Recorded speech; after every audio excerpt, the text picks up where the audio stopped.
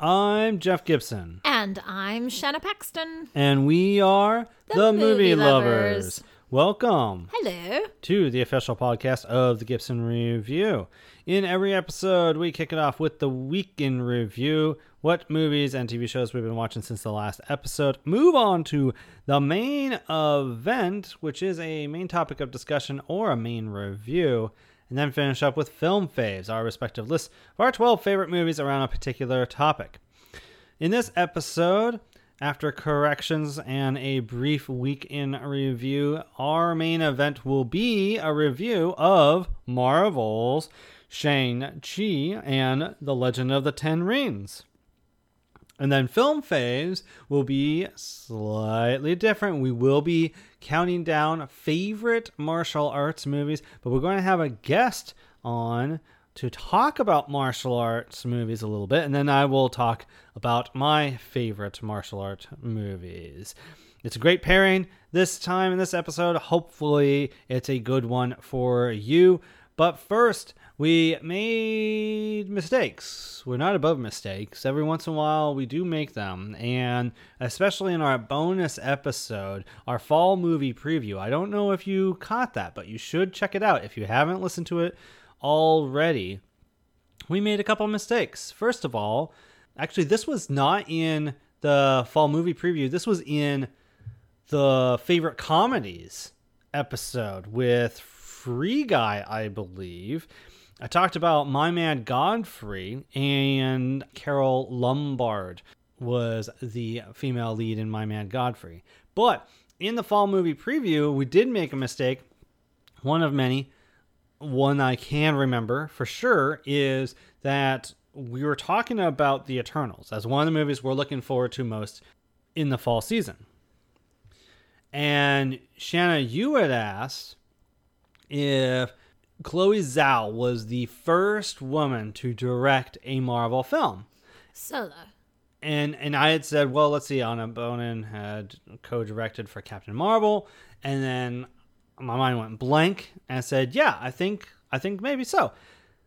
We've got something obvious that just happened the past couple months, and that was that Kate Shortland had Black Widow finally release. And she is actually the first woman to direct a film on her own. That was gross undersight. I'm very sorry. She did a fantastic job.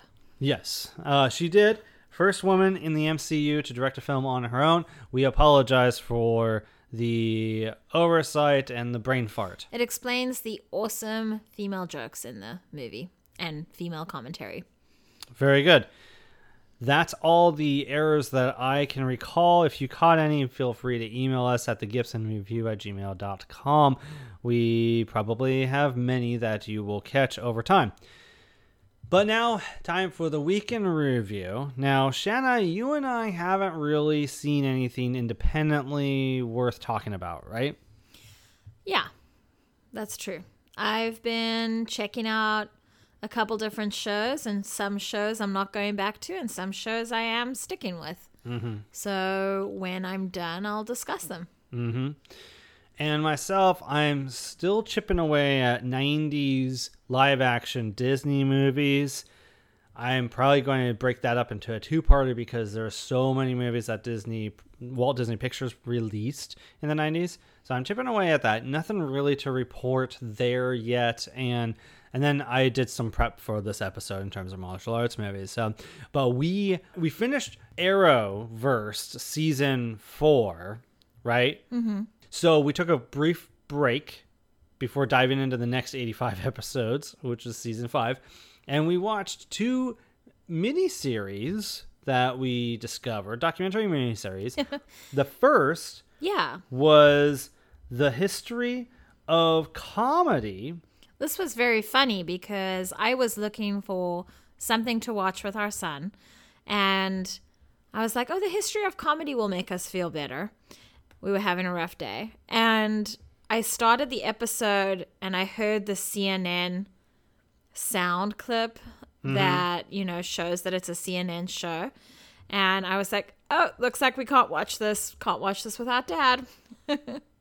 was very funny. It's a good one though. To a lot of the episodes to watch with a teenager and stuff.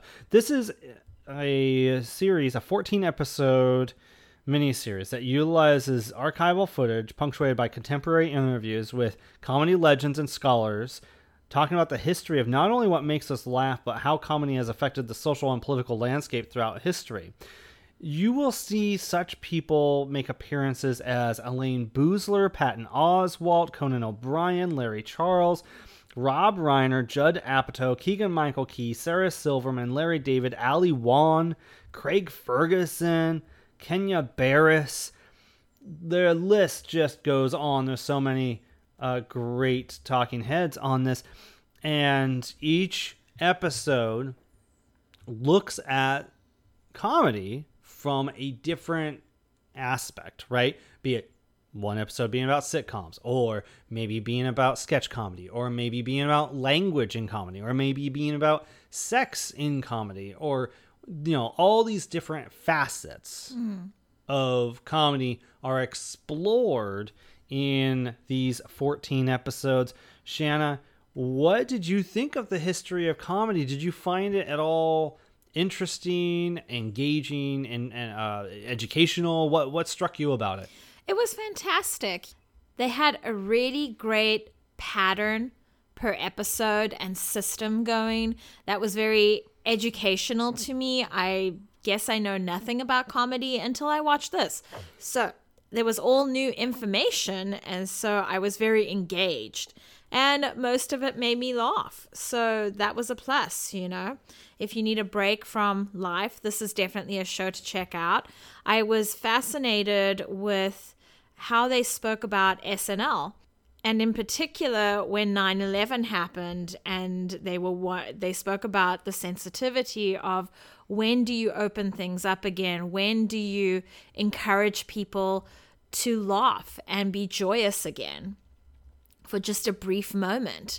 And the way that first episode after 9/11 happened was so beautiful and moving. So comedy isn't just this thing that we get to have a good time with. There's a lot more to it than meets the eye. We're seeing how caring comedians are and how respectful comedians are, but also how comedians see the world. They're going to see through the bullshit and they're going to say something about it. So there was this really lovely spectrum that was happening, that was being depicted. That last point especially was something that I felt was really underscored about how comedians, especially stand-up comedians, are the ones who are observing the world and all the different aspects of it and articulating or speaking to it in ways that you might not be able to. Things that may not be okay in the world, or just minor domestic day-to-day stuff, right? So a huge spectrum of things. That definitely was striking.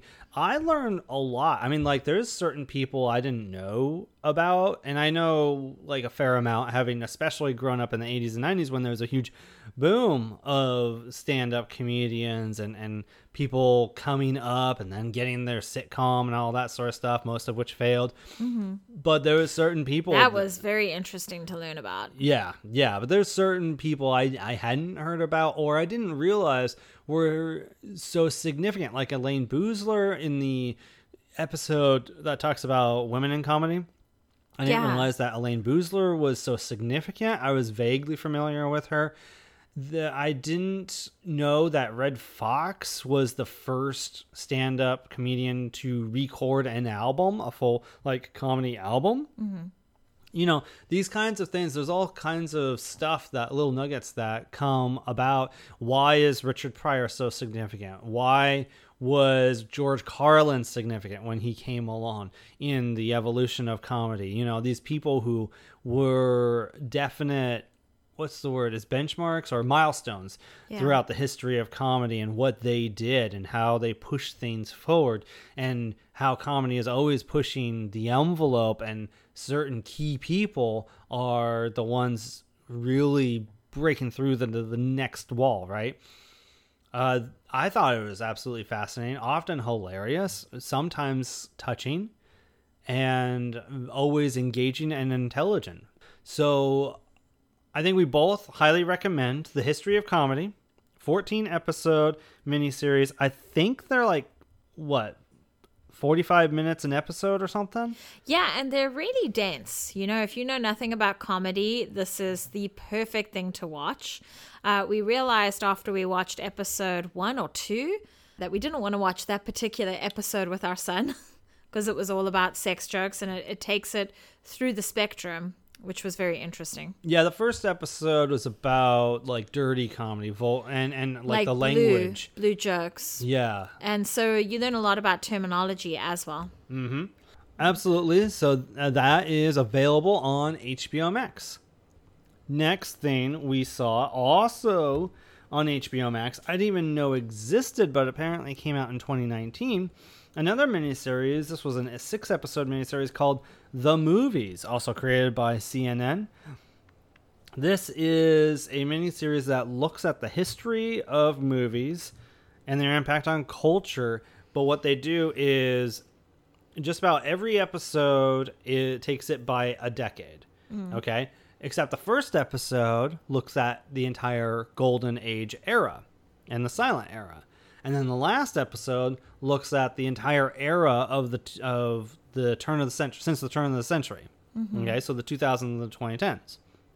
And you will see people talking very much like The History of Comedy. You'll hear from people like Paul Thomas Anderson, Brad Bird, Ben Mankiewicz, Edgar Wright, Alec Baldwin, Larry Charles again, Cameron Crowe, Bill Hader, Holly Hunter, Tom Hanks again, John Landis, and yeah, I feel like Tom Hanks more. is a CNN show favorite. I feel like Tom Hanks just came and stayed with them for a month and just knocked it all out. You'll also see some critics. That was really exciting for me. Kenneth Turan of the LA Times, Amy Nicholson shows up, as well as a handful of other critics, well-established critics. You'll see too. So, Shanna, what was your experience like with the movies? Was it as enlightening for you as the comedies?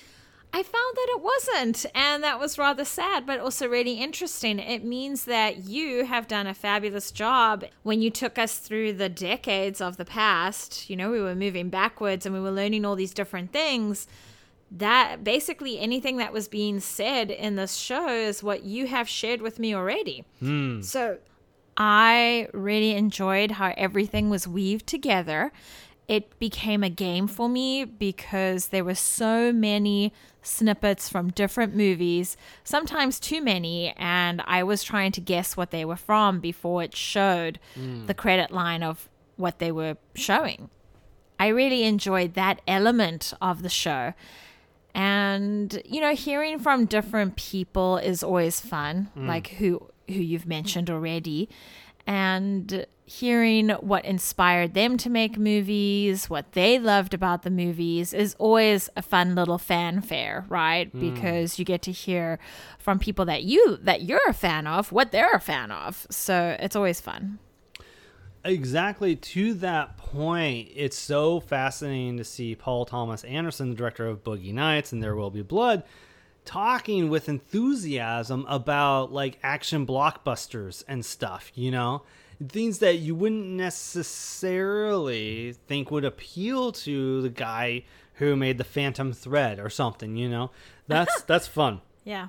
I will say that everybody needs their vice, and maybe that's his vice. maybe not. Maybe, you know, there's nothing, whatever. But it was really cool for me to see certain film critics talking on this. Does this also have Kim Masters, I think, appeared in it too, from the KCRW's The Business?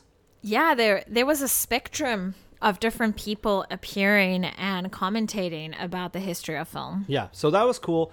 And, you know, there's things that are not covered in a particular time period. Sometimes, like, the very surprising what isn't touched on, because it might be something that really is important to that decade.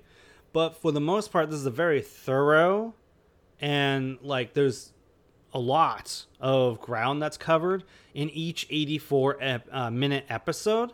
And I feel like, first of all, I'm really like heartened by the fact that for you, this wasn't all that educational for you because like you knew most of everything, and that's kind of cool. And that was the case obviously for me as well, but I was still engaged. I was still loving it because seeing these clips and hearing these people talk about these things was just catnip for me 100%.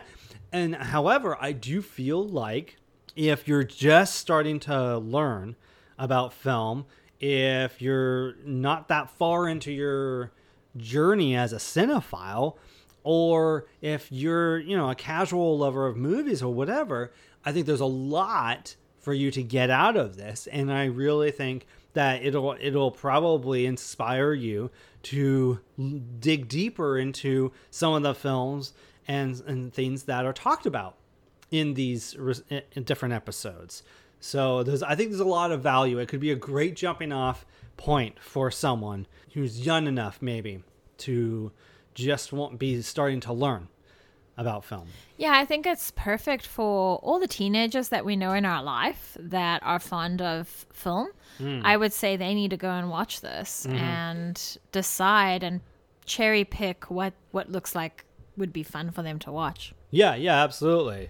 Yeah, it didn't really speak about, well, I guess, it hadn't gotten that far, but it didn't speak about Marvel's success, and it didn't really speak about foreign film, and I feel like they could have spoken about foreign film, but they didn't. I feel like they need to have another season, really, because I think that their last episode that was catching them up was a little rushed and didn't exactly have what I was looking for. Like, there's so much more you can talk about. You can talk about F-rated films, and you can talk about foreign films qualifying for main picture Oscar nominations and the impact that has on different cultures around the world, and talk about how visual effects, I mean, there wasn't really much spoken about that. I felt that could have been an episode all by itself from anything. It could be Tron to what we have now with Marvel movies and everything in between.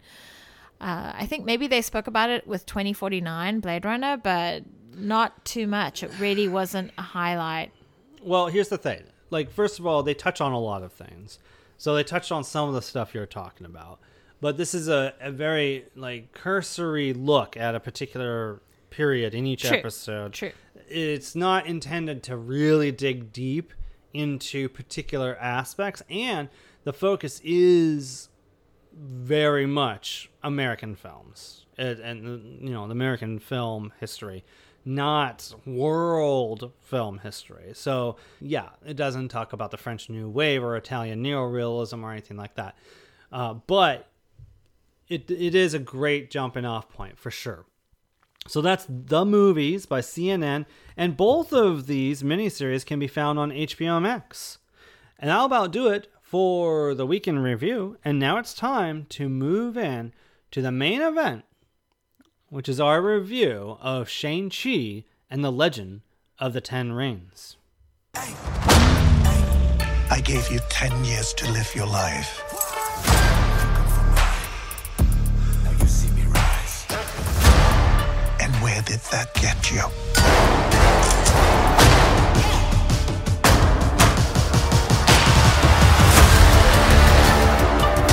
Walked in my shadow.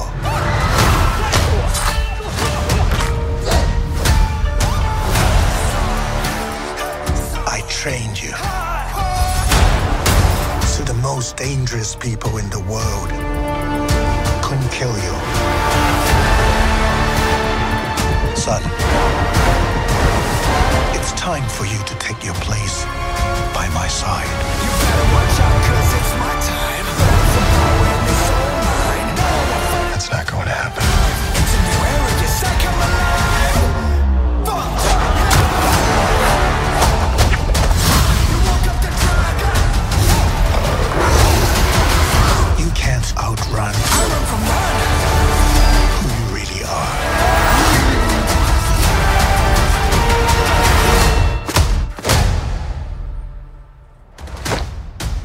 you?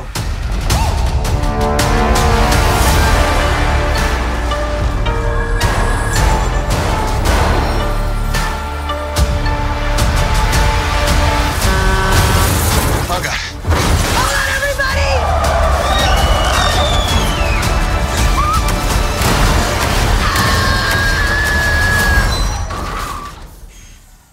We make a good team.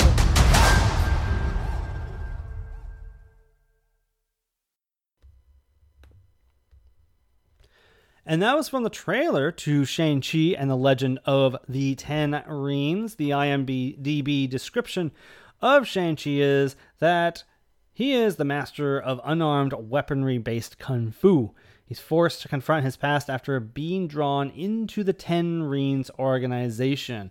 This film is directed by Destin Daniel Cretton, who had directed Short Term 12, which starred fellow MCU alumni, if you will, Brie Larson.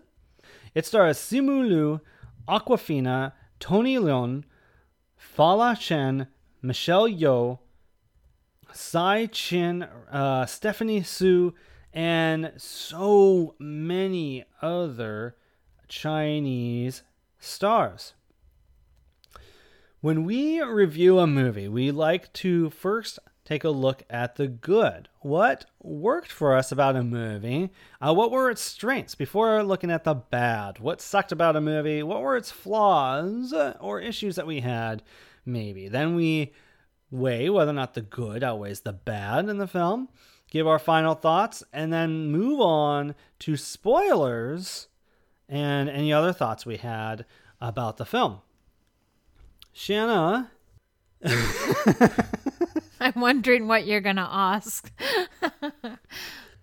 This movie was a big question mark for us. It was, I think, still positioned to be the second official film in the fourth phase of the MCU, even before the pandemic. I'm trying to remember what the schedule looked like originally, and I believe Black Widow was still supposed to follow just a few months right after Endgame hit. And then a few months later, I think Shang-Chi, and then Eternals. I thought it was meant to be Eternals first.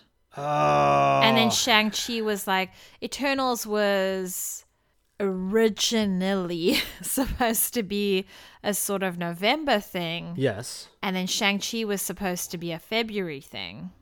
That's was how, it? Okay. I think they switched it. We could be wrong. I will quickly research it, but I think you're probably right. Oh, that's lovely to hear. That's very nice. And when in doubt, default to the wife is right, right? Okay, so from what I can tell, mostly they're still filming when the pandemic hit. And because filming got halted, the schedule got delayed, and I don't have anything that says what the original release date was, just that it got pushed to like May of this year, and then it got pushed again to like July or something, July or August, and then it got pushed to right now. But it sounds like most of that's because it wasn't finished filming, and they're planning on being finished during the course of 2020 in their original plan. So maybe that means that you were right, that Shang-Chi was meant for February, and Eternals was November. Well, and if you look at the two different movies, their trailers, you kind of get the sense that Eternals is its own thing being inserted into the Marvel universe. It's not something that's going to necessarily tie a lot of things, obviously. Well, that seems to be the case with Shang-Chi also when you look at the trailer and what little we knew. Yeah, but I don't know. With Shang-Chi, I was like, oh, it's this current time. It's not stretching over history of humanity. Right. That, to me, that's like, okay, that's going to easily weave into what we're dealing with right now.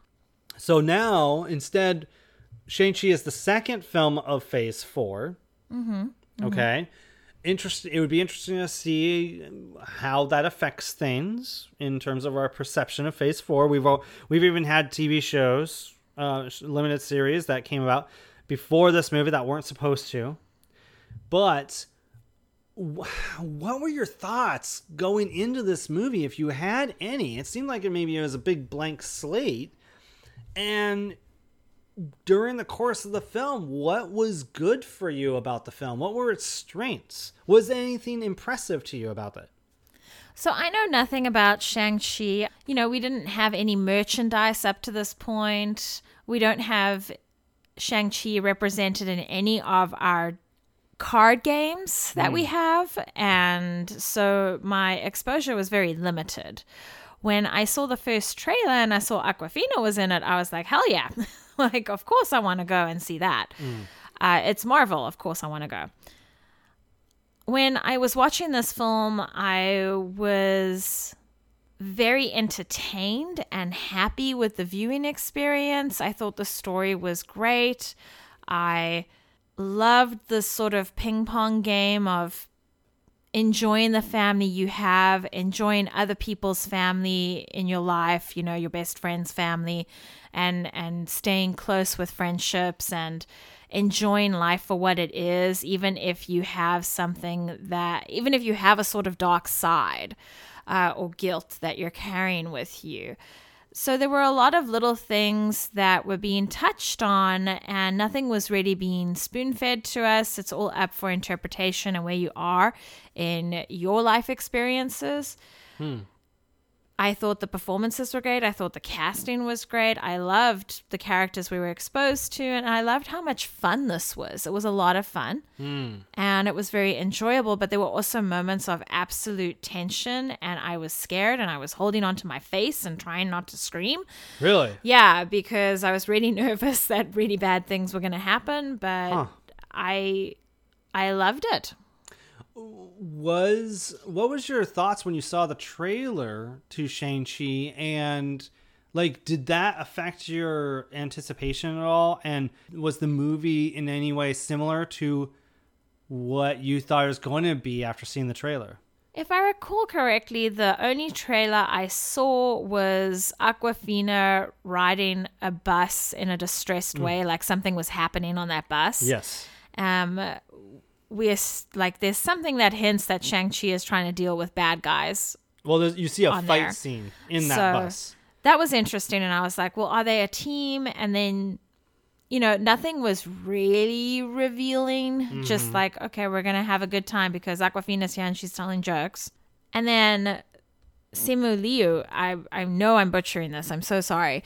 Like, we know that he's going to be the more serious one or the more neutral one. And that's, you know, in the trailer, I thought, oh, we're just going to exist in the Western world and we're not going to really go anywhere else. And I was wrong when we saw the movie. So I was pleasantly surprised. I was stimulated. I was happy with what the movie had to deliver. What about you? Well, this movie was, as I had explained to you on the way to the film, kind of a blank slate for me. I really didn't know what to expect from it. I had heard that the film's better than what the trailer might lead you to believe. And honestly, the trailer didn't really tell me much. It told me that there's this guy who has some sort of powers and he fights people on a bus. And it told me that Awkwafina co-starred in it, maybe as a comical sidekick. I didn't even have an understanding of who the villain was in the film or what the central conflict was, anything like that. So for me, this was a big unknown. And you're right. Like, and I've read a lot of Marvel comics, and even I hadn't been exposed to Shang-Chi. When Shang-Chi as a film was first announced, I was like, who's that? You know, I didn't know anything about him. He wasn't someone who came up in the 90s really, or even in the aughts much when I was reading. So I was very excited that there was Asian representation coming, though, because we had Black Panther by that point. Sure, yes. And that even led some question marks because, you know, I know that Asian representation has been, and Asian culture has been problematic in Hollywood. So what was that going to be like? That was a big question mark for me.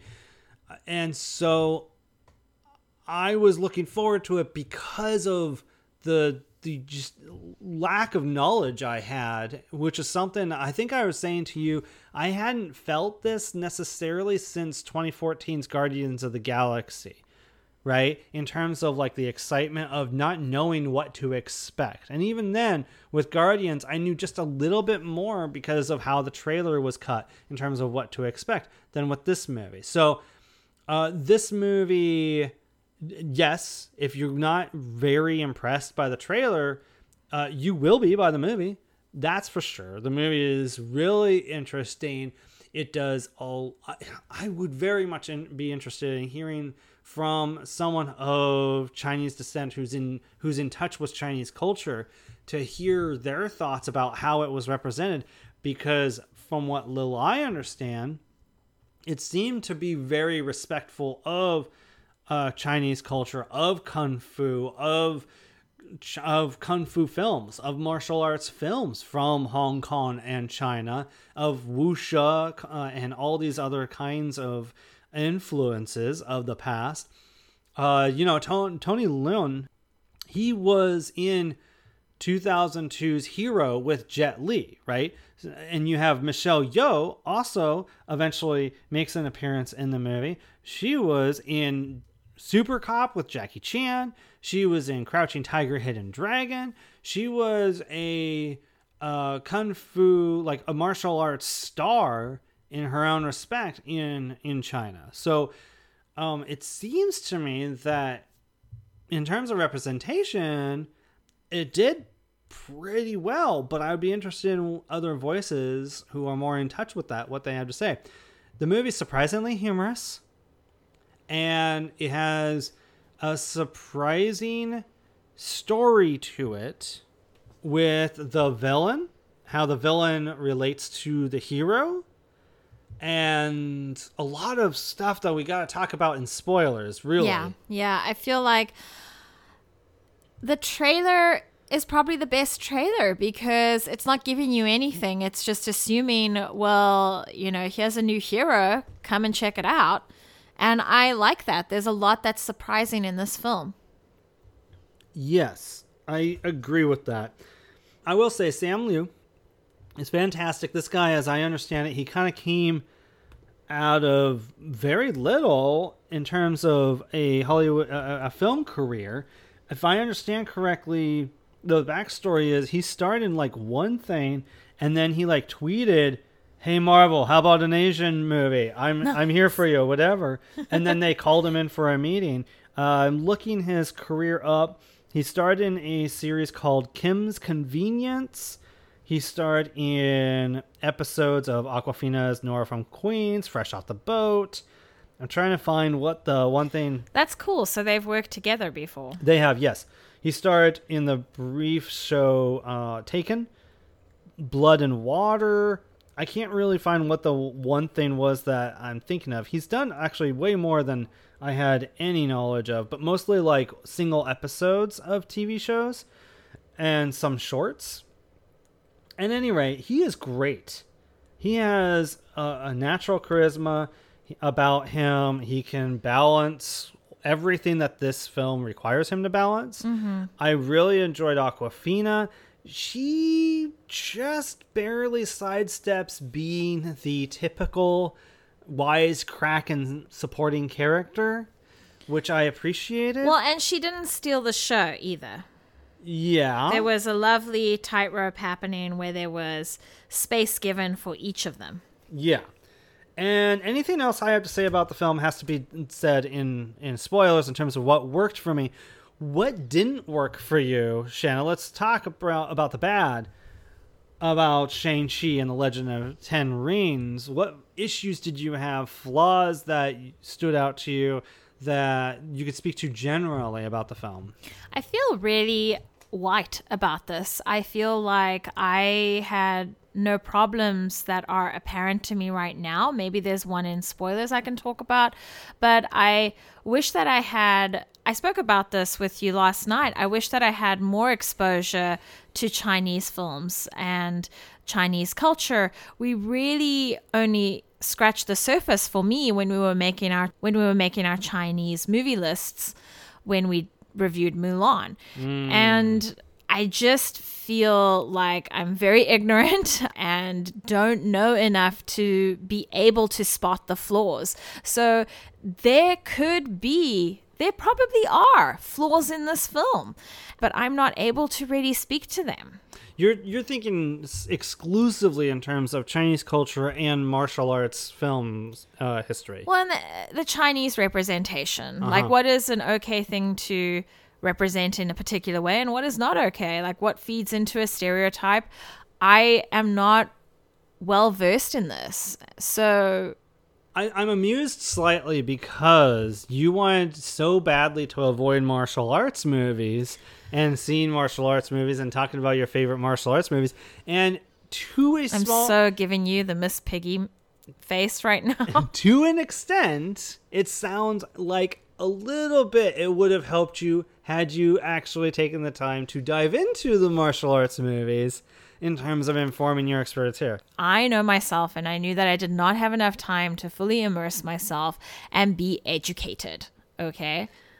You having fun? You having fun with that? I'm so glad so it's on that you. it would not have been able to happen this season right now. So, maybe if Shang-Chi was being released in December and I had time to really sit down and do things and be present with the movie, but no. Yeah, except we would have had like 500 other movies to watch. But at that point, I do have some broad things I can speak to that have nothing to do with representation for the most part that I did have issues with. I did think that really I was left by the climax of the movie feeling like this guy kind of became the master of all a little too easily. Like, it wasn't necessarily developed very easily. Or, I'm sorry, it wasn't necessarily developed very thoroughly and well how he becomes so good at his powers. Not the ability to fight. That's developed very well. But the powers that he gains and how powerful he becomes, I felt was kind of skated very quickly. I disagree. Other lines and actions throughout the film were there to establish how he became the way he is. Yeah, it felt a little easy to me. And then it is mildly predictable. We can talk about it in spoilers, but there's certain things that happen in the end that I was like, I could see happening a mile away. Sure. And then lastly, there are these two supporting characters in the movie that have strong screen presence, and the main character, Shang-Chi, interacts and fights with them a lot, but I didn't feel like those characters were very well developed, and I think that everyone would be hard-pressed to name both of them, especially one of them. You might be able to come up with the name of one of them, but not the other. I'm talking about two people who work with the villain of the film. One is an amputee, and the other has a mask. And I challenge anyone to come up with the name of the character with the mask. Okay. And give me 3 characteristics about that person. All right, that's fair. You know? And so, I felt like I was supposed to care one way or another more about those 2 characters than I did. They felt very thin. So I think that's mostly all I had that were most... Oh, and then... Whenever you sigh like that, something big is coming. No, it's not big. It's just it is a minor thing, but it's a minor irritant. You have these villains with these weapons. I don't know the name of the weapon, but it is a type of blade that has a hilt to it, and then it goes up, and then it has kind of like a hook type end to it. Yeah. And it's a common Asian weapon I've seen in a lot of movies before. That is an effective enough weapon. Why add energy beams along the blades? It felt like a quote-unquote safe way for Marvel to use those without like killing or like being too violent. And that mildly irritated me a little because it didn't feel necessary at all. Okay. So that's a minor quibble that, like, even in the third act, I was like, why do they have these energy weapons? They, they're effective fighters. It felt really blatantly bloodless, and that annoyed me. So those are all my quibbles with Shang-Chi and the Legend of the Ten Rings. What else did you want to say about it before we assess and get into spoilers? I think this is worth watching in the cinema if you can. It was really great seeing it on the big screen, and I felt like I would want to watch it again at home. That seems to be a system as a result of our new world that's happening with me. But yeah, it was a great film. I give it an 8 out of 10. So you wouldn't go back to the theater to see it? Oh, I'm looking forward to seeing it again with our son. Oh, okay. Okay. I got the impression for a second there that you would, if you were to see it again, you would prefer to see it at home. No, I'm excited to watch it again and again and see if I missed anything at all. I had a little bit more issues with the movie. Not a lot. Not anything greatly significant. I mean, I guess after, I don't know, how many films have there been for Marvel? 22? I guess after 22, over 20 films, they should be hitting it out of the park each time. Yeah, well, fingers crossed, knock on wood, you never know. Missteps can happen. But, yes, I think absolutely the good outweighs the bad here. There's so much to enjoy. There are things that you will be rewarded for. If you have watched the whole MCU, you will be rewarded for that because certain things will be referenced and you will see other characters pop up that I don't want to spoil. Mm-hmm. And that adds to the experience. That is really great. There's a lot about this that is fantastic. There's just minor quibbles I had with it that kept it from being one of the best MCU movies, one of the best solo MCU movies. So I'm going to hedge a little bit and give it a 7 out of 10. Okay. That seems fair. Now, that said, if you have watched the film already, come join us. We're going to talk about spoilers for Shang-Chi and the Legend of the Ten Rings. If you have not seen the film yet, skip ahead, take a look at the show notes, skip ahead to the film phase where we talk about martial arts movies so you can enjoy that. But here we go. We're going to talk spoilers a little bit about Shang-Chi and the Legend of the Ten Rings starting now. I would have liked more time with the sister.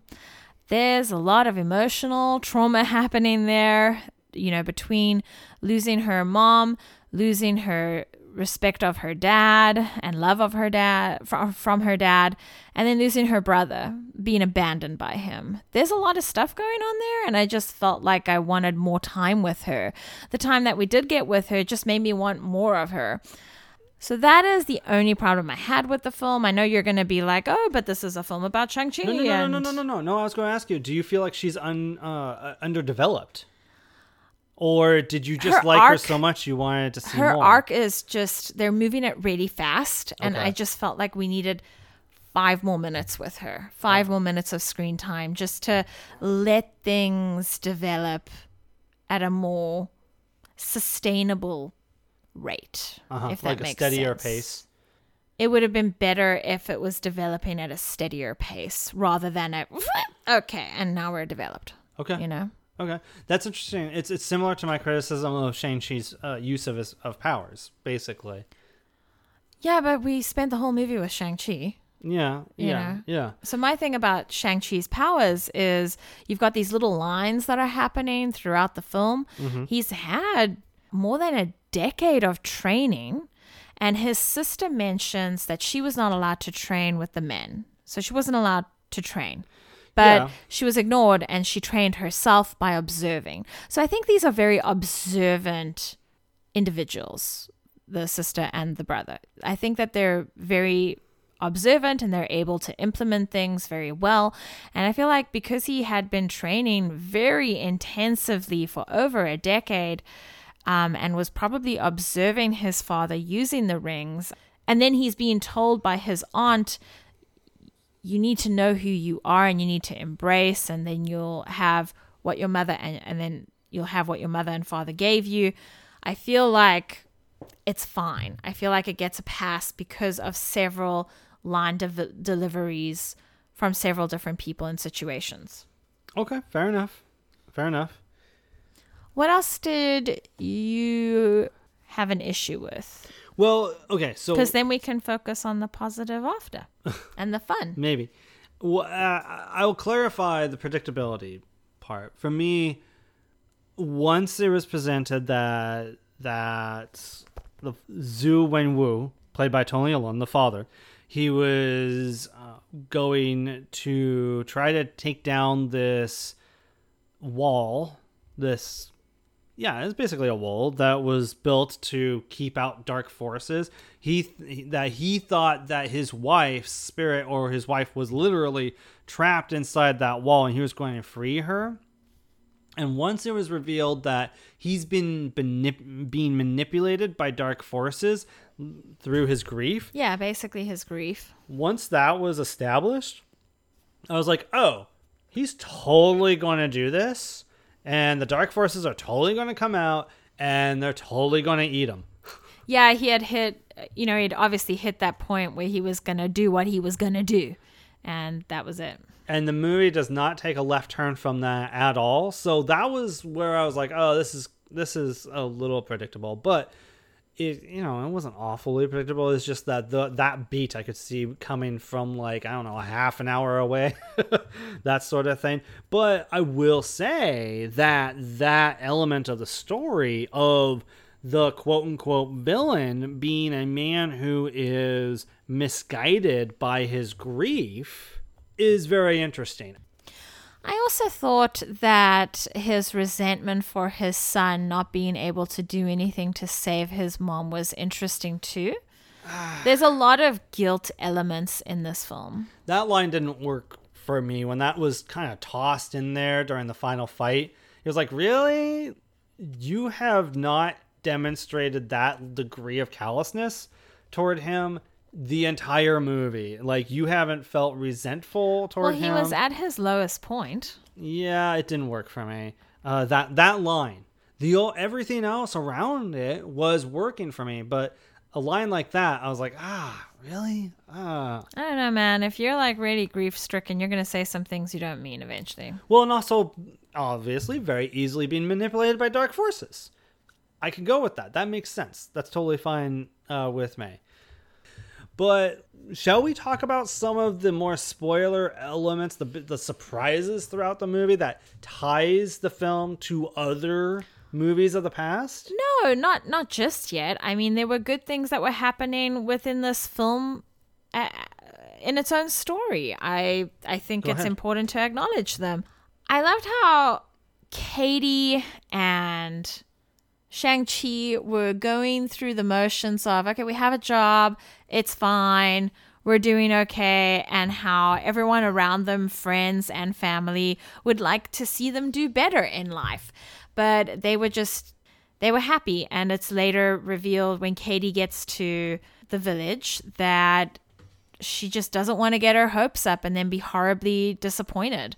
And I think a lot of people go through those motions. Like, you can see that you're getting good at something, and then, you know what, I'm going to hang back. I don't want to disappoint myself at all. And I guess Shang-Chi's grandma, I think. I thought it was her grandma. That whole family at the table? No, I'm talking about in the village. Oh. Speaking to Katie. Oh, okay. I think it's grandma. Okay. If it's not, I'm sorry. But she says if you're not aiming at anything, you won't hit anything. Yeah, she uses the word nothing, but you got the gist. Yeah. Yeah, and I just thought that was really interesting and a lovely little nod to what a lot of people in society are going through right now. They've studied, they don't really know how they're going to implement it, or they have potential and they're not so sure if they want to actually use it. And I just thought that was a lovely nod. Mm-hmm. You know, I'd mentioned earlier that chosen family, blood family, the depiction of that dynamic was really lovely in this short space of time in this film. Obviously, we have Shang-Chi's family. His parents were doing their own thing and they fell in love, and They let go of their powers essentially to make a family and be present. And that was really lovely, seeing how the four of them would interact and how loving and caring and present they were with each other. That was just divine. And then we see Shang-Chi with Katie's family, and he is enjoying the little moments with each of them and encouraging them and being there for Katie.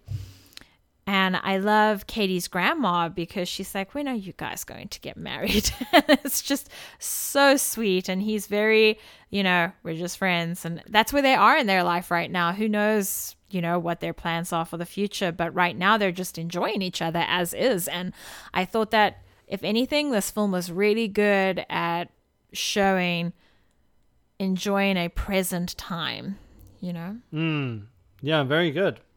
Yeah, and actually going back to something you were saying earlier, when they were car parkers, valets, I noticed immediately that his name tag said Sean instead of Shane.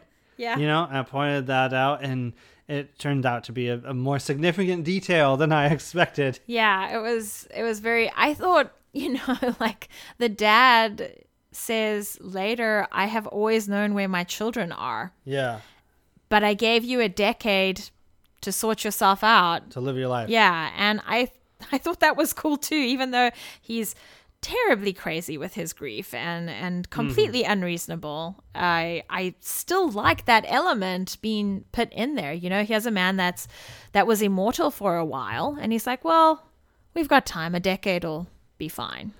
Speaking of which, that's a great segue, love, to who that guy actually is.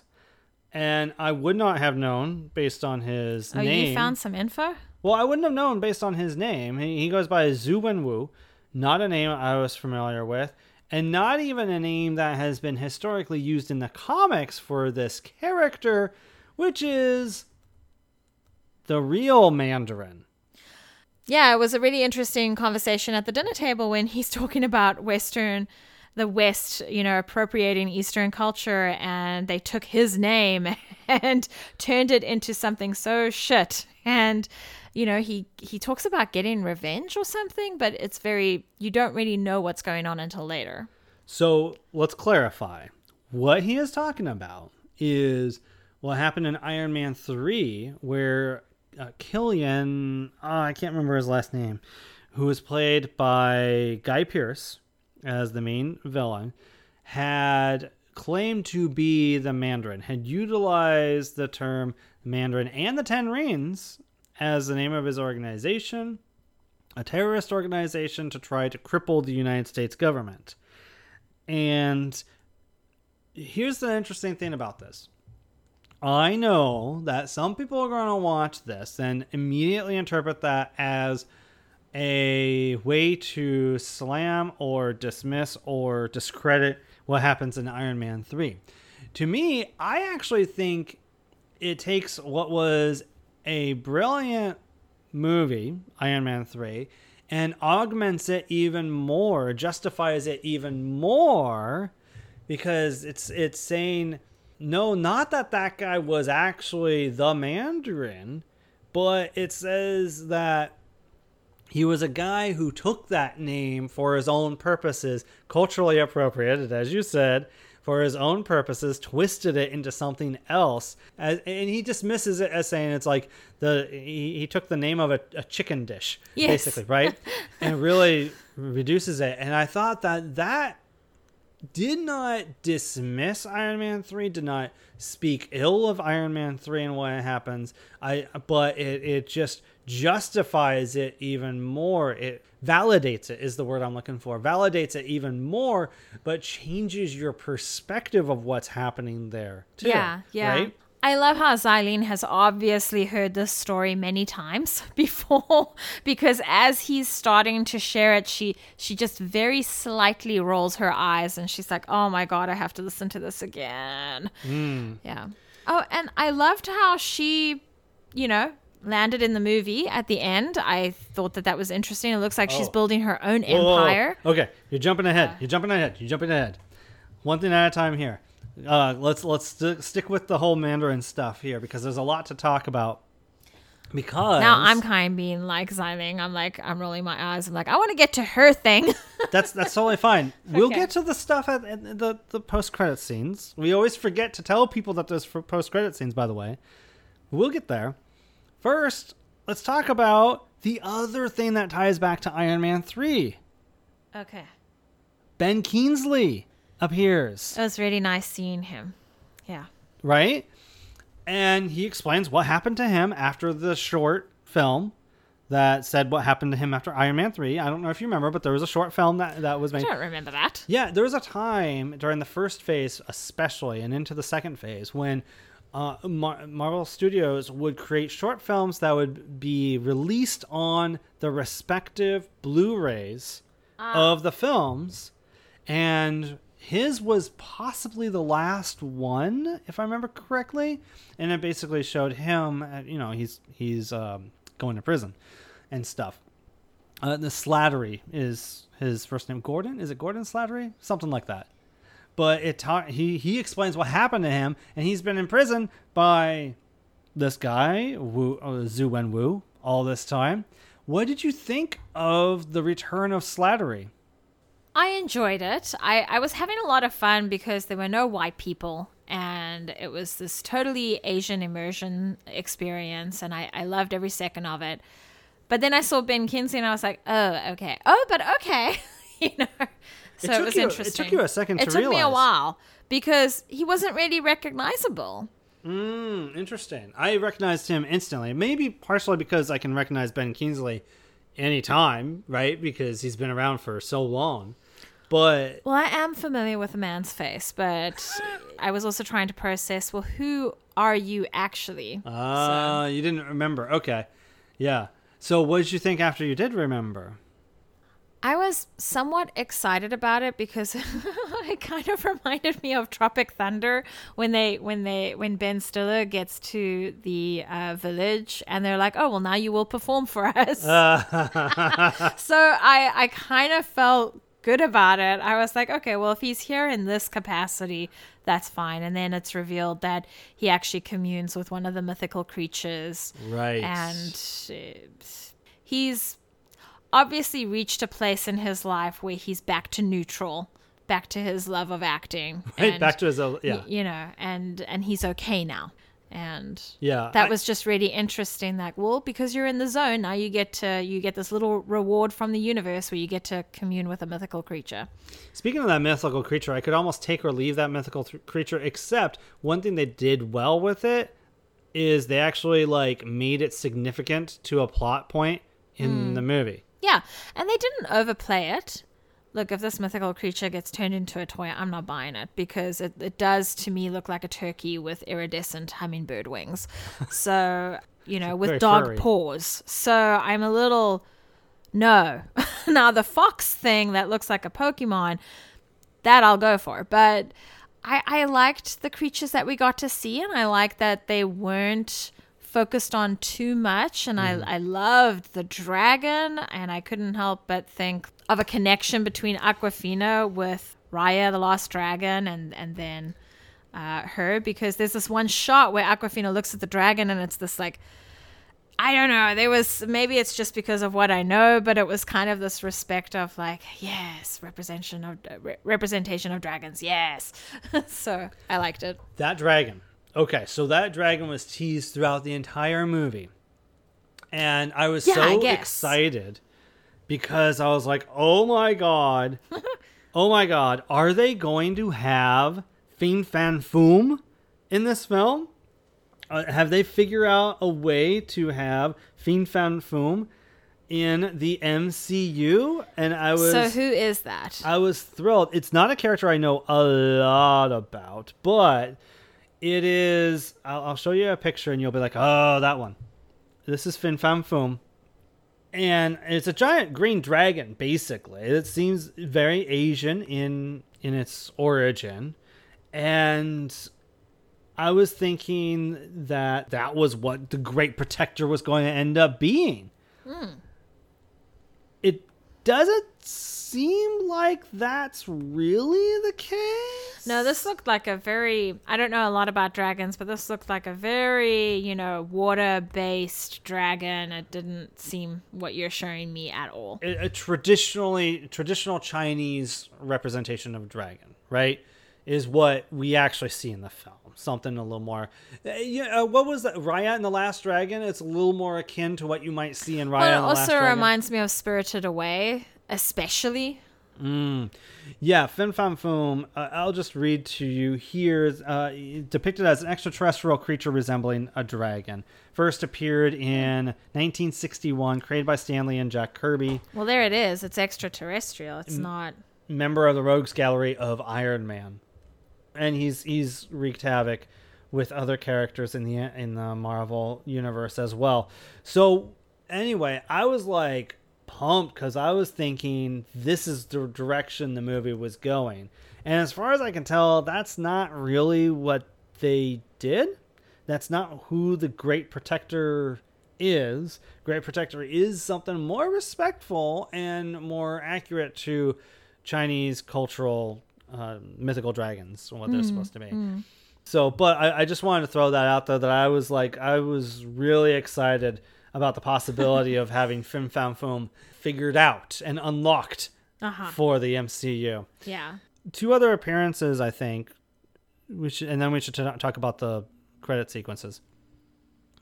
There's a fight scene, club, so to speak, an underground fight club, so to speak, and who we see fighting in that, surprisingly, is Wong from Doctor Strange and Abomination from 2008's Incredible Hulk. Well, at first I got excited because I thought it was like something like Swamp Thing, but is that a DC thing? Swamp Thing? Yeah. Oh, okay. So there we go. Yeah, that was pretty exciting, and the effects of Abomination look really good. And I was like, whoa, but there's the portal. Where are they going? That's a good question. But it was actually a good tease. It was actually Tim Roth playing it was Abomination. That's exciting. Yeah. I'm very happy for him. But here's what's weird. You just said the portal. It was like the fight finished, and then it was almost like the fight was an act. Yeah. And like they actually worked together on this act, and they left together in the same portal. But Wong was also saying like you need to practice a specific punch and controlling his punches. Yeah, and that was interesting because it's like, what are you training him to do? Are you making like a Suicide Squad thing? What's happening here? Well, there is a big question mark of what is going on with Abomination and what we're like. How is he going to show up in the future, and to what capacity? What is that going to be? But that was an incredible callback to 13 years ago now, guys. Yeah, I do like when they do shit like that. And then I think it's safe to segue now to the end credit sequences. Oh, yeah. Okay, so we have the really artistic credits that they always do. Really kind of cool. In this case, it's water figures and all that sort of stuff, which is kind of cool. Then it was totally speaking my language. I am a big fan of water photography and imagery. I was like, I'll just watch this the whole time. And then it ends, and we have our first credit scene, whatever you want to call it, the scene. And it's Benedict Wong.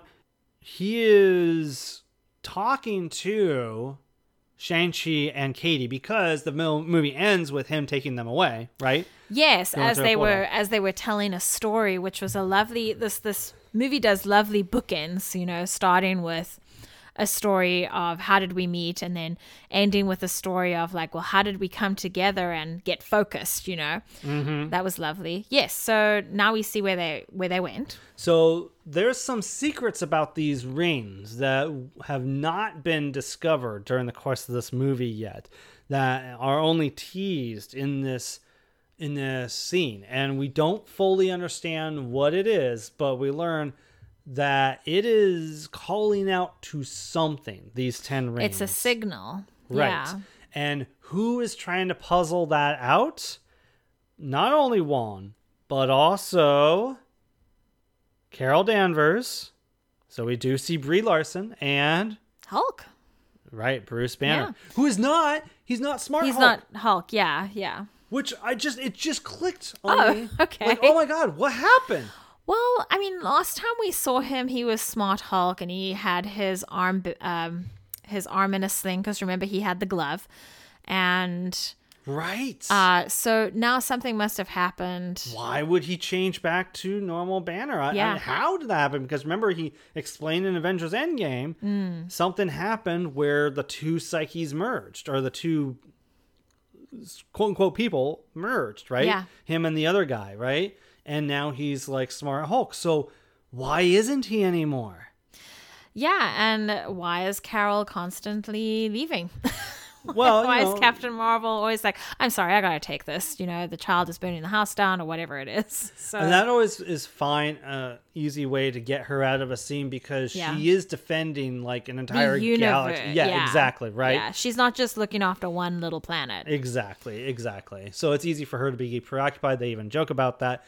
But what did you think of that scene? What did it mean to you? I liked it. I like that it eliminated, it was very brief. They eliminated that it's not ancient of this earth. They eliminated it's not alien from what they can understand and see, which leads me to believe, well, if Eternals is next, I think it might be celestial. I think it's maybe something that we haven't been exposed to yet. Could be, I thought about WandaVision, and I was like, well, maybe is it relics? Oh, I can't remember, but I think I thought, know what well, you're maybe talking it's that related. It's like magic related. Yeah. And then I thought, no, something would have come up, but I think it's going to be Eternals related. And the Eternals trailer talks about something like, oh, we were brought here and we were told by them not to interfere. Yeah. And then we see this giant sort of glowing monster thing.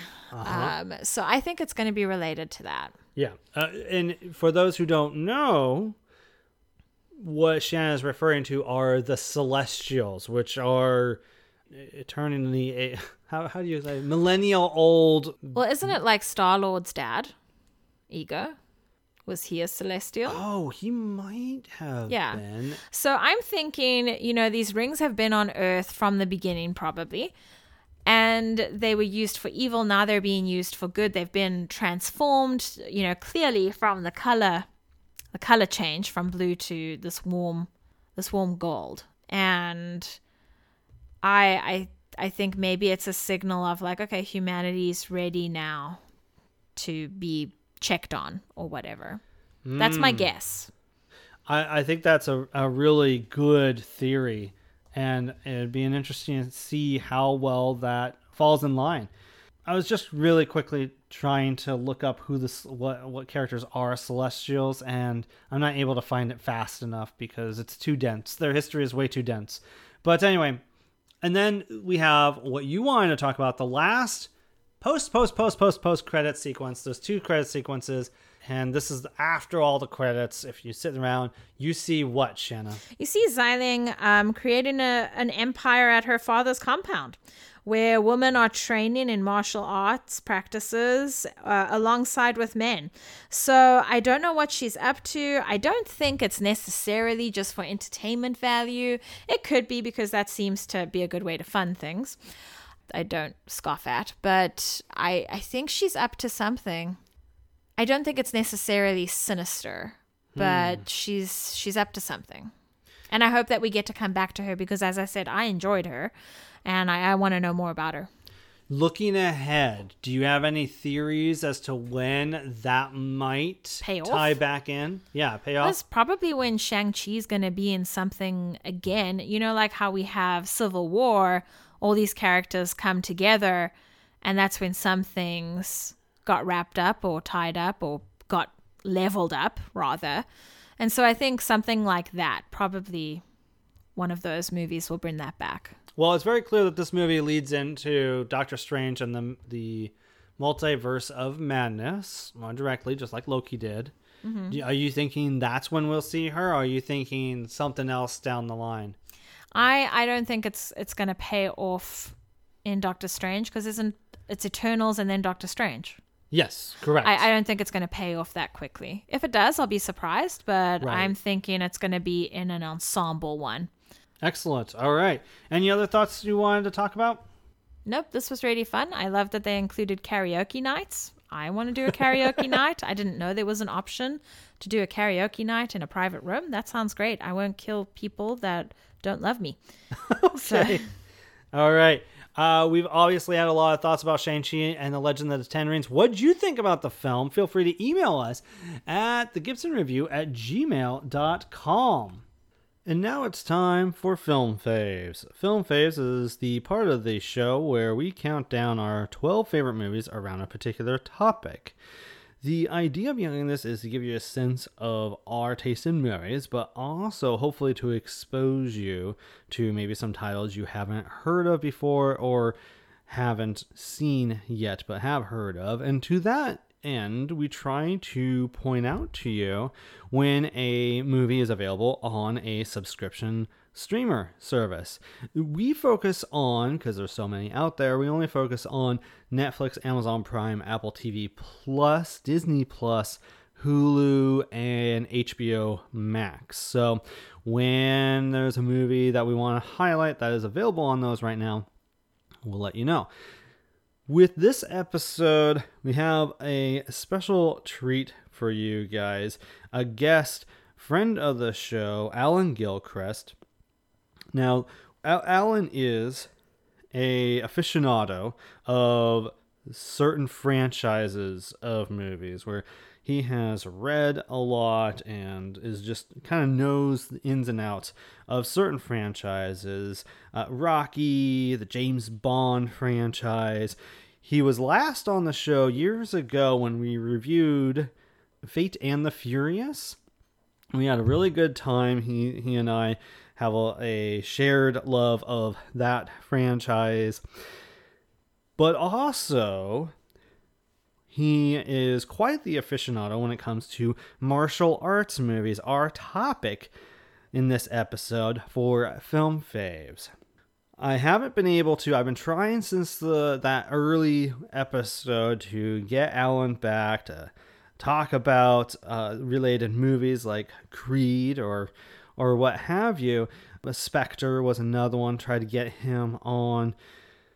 And unfortunately, with when it comes to F9, which hopefully we'll have a discussion of, but also this episode, thanks to the pandemic, not only does Alan's situation have a lot of technological limitations and restrictions, but he also has a personal life that involves immune-compromised loved ones. So there was a lot of jumps we went through to make this appearance possible, and I'm really grateful to all the work that he did to make this possible. And so I'm going to hand it over to Alan Gilchrist for him to talk about martial arts movies and count down his 12 favorite martial arts films. Hello, my name is Alan, and just kind of as a means of introduction here to this whole top 12 martial arts list, I was just discussing, my wife and I were both discussing our childhood the other day, and we were kind of talking about how at a certain age you start to recognize, like, wow, we don't play with toys anymore or dolls or any of those things. It kind of just fades away as you enter your early teens, and we were kind of just talking about that, all the different things that come up in life. You get more interested in girls or boys or, sports or whatever. And those things were all true for me. But I also started to realize, around the age of 11 or 12, I really started to get into like action movies and martial arts movies. It was pretty common to rent like 3 or 4 of them a week, back in the days of Blockbuster Video. Or mom and pop stores that were nearby my house where I could rent movies. And you'd watch these movies, as quickly as you could, then run outside and try to emulate what you'd seen on the screen. And, I would go out and spar with my stepbrother and do all kinds of wacky stuff, pretending we were ninjas and hurting each other on accident. It wasn't like a particularly violent kid, but, I was just pretty impressed with like the physical prowess and the dedication that people in these films must have had to be able to get good enough at the things you see on the screen to do them. In a lot of the cases of the films I'm going to talk about today, a lot of the actors perform a lot of their own stunts. And so, yeah, I don't know. I don't know if I wanted to be a stuntman or what, or thought I was invincible. But, I definitely was out there trying to emulate what I saw on TV just for fun. And I had some fairly extended periods in my life where I trained in martial arts. And even when I didn't, I still found the genre to be amongst my favorite ones to watch. Well, it's kind of safe to say that I've watched my fair share of horrible movies, and one or two of those may have snuck their way onto this list because I just couldn't say no. But I do feel like a lot of these movies have a lot to offer in terms of the cinematography, the way they show the action, and just the pure thrills with some of the stunts and things like that. It should be noted that some of these films that I'm going to talk about, they have more than just one star, actor or actress, within the film, or they might actually be contributions from well-known directors and fight choreographers. But kind of for the sake of brevity, I'm just going to mention the film and its year of release and then its main star. So with that, I will commence with my top 12 favorite martial arts films. Alright, so the number 12 on my list is 1988's Bloodsport, starring Jean-Claude Van Damme. Basically, there's no better film to kind of get my list started than this movie. The plot of this movie is basically responsible for reintroducing kind of the tournament-style format as a means to show, multitudes of stylistic ass-kicking. So in the movie, Van Damme, he plays Frank Dukes, who in real life is like an alleged martial artist champion who was invited to fight in a tournament called the Kumite. It's a secret underground martial arts competition. Over the years, a lot of the claims that Frank Dukes had about his abilities and his wins and all those types of things have been disputed or proven to be false. But don't let that take away from the movie too much. It's really just Van Damme kicking a lot of butt. What makes this movie kind of cool is that it predates, the mainstream awareness of mixed martial arts and or multiple different types of styles being on display in a film or otherwise. So basically the competitors make their way through multiple rounds against a variety of martial arts practitioners and try to become the champion.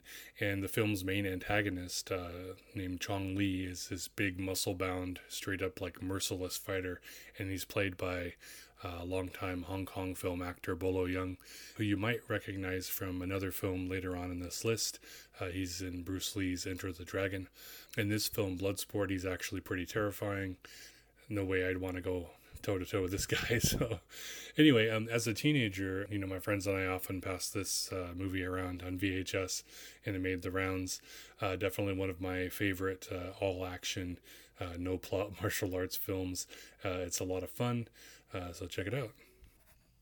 All right, next up on my list here at number 11 is 1994's Fist of Legend, starring Jet Li.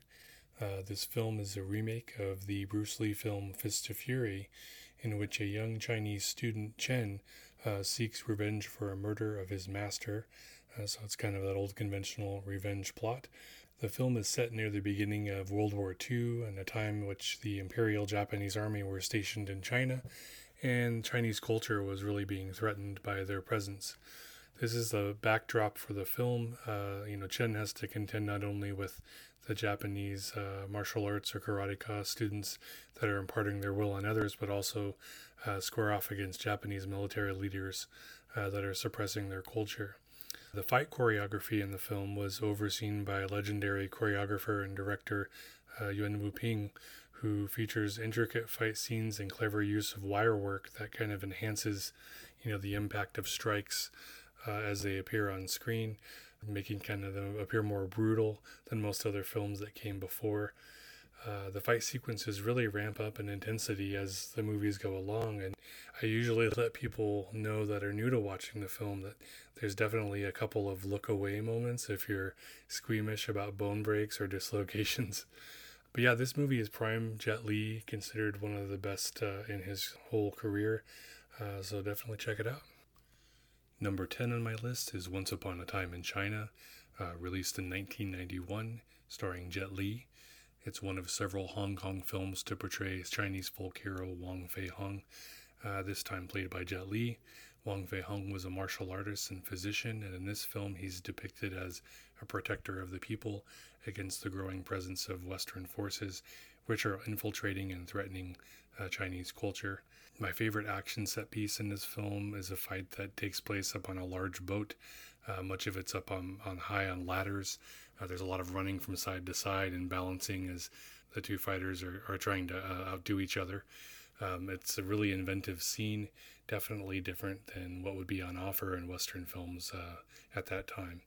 This film helped re-energize the martial arts genre back in the early 90s, and it accelerated an already promising career for Jet Li, who went on to star in several other sequels along with other box office successes like Feng Se Yuk 1 and 2, also known as The Legend 1 and 2, and star alongside Michelle Yeoh in The Tai Chi Master, which is another great film.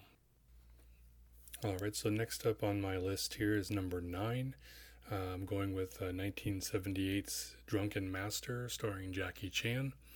In this film, Jackie plays a younger and kind of more irresponsible version of the folk hero Wong Fei Hung, embodying what would become kind of a familiar trope in martial arts films in the late 70s and early 80s, where you've got a brash, cocky, yet still likable, young, youthful character who's taken under the wing of a punishing master.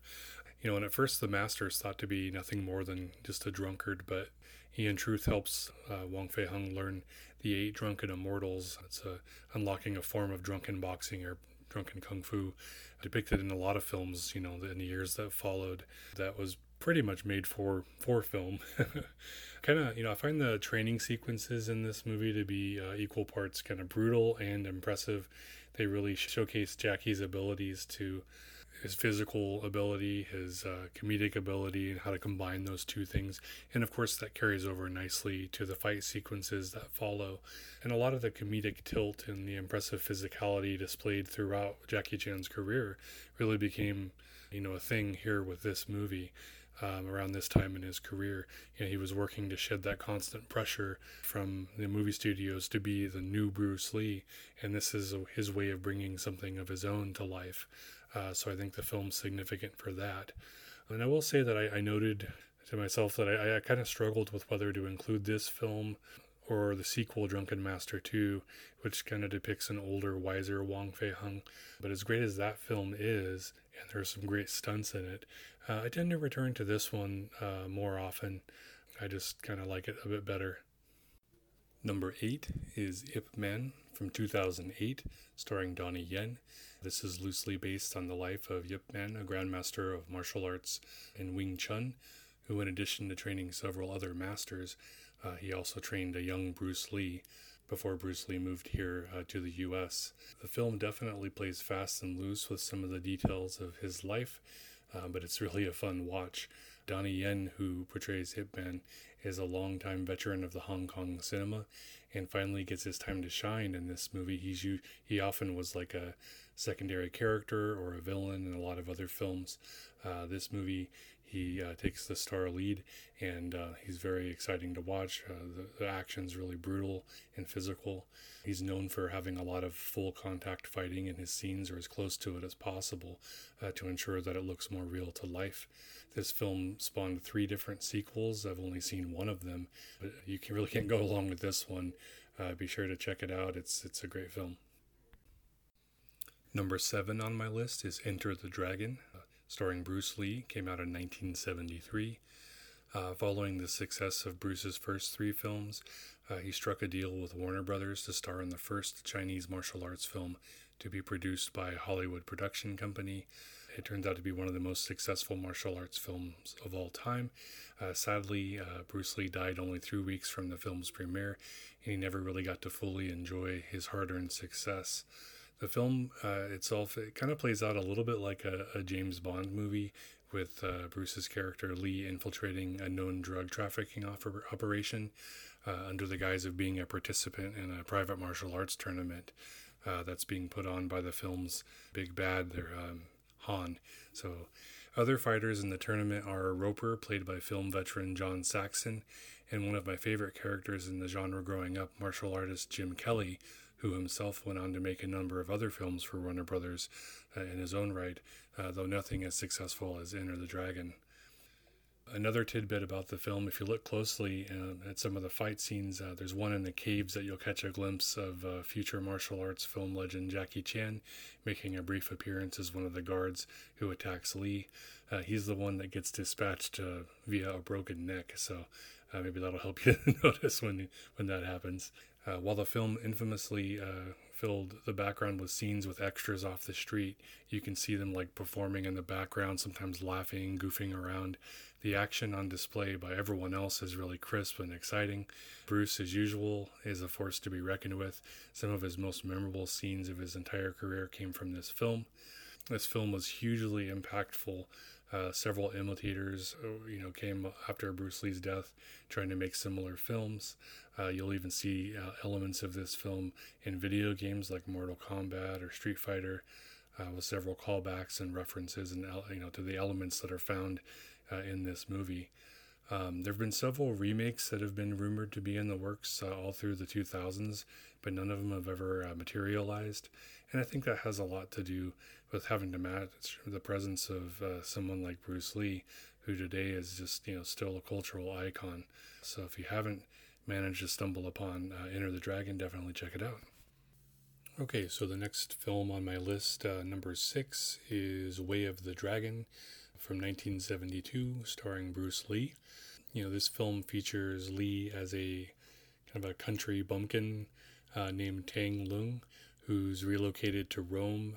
He's helping his family friend with their restaurant, and he has to help them fend off these local gangsters who are putting pressure on them to sell their restaurant so they can purchase the property. And basically, the gangsters are harassing customers, assaulting the workers, and hurting the business. So, Bruce Lee, Tang Lung shows up. He finds himself using his fighting prowess to take on the gangsters. Many of them he dispatches rather easily.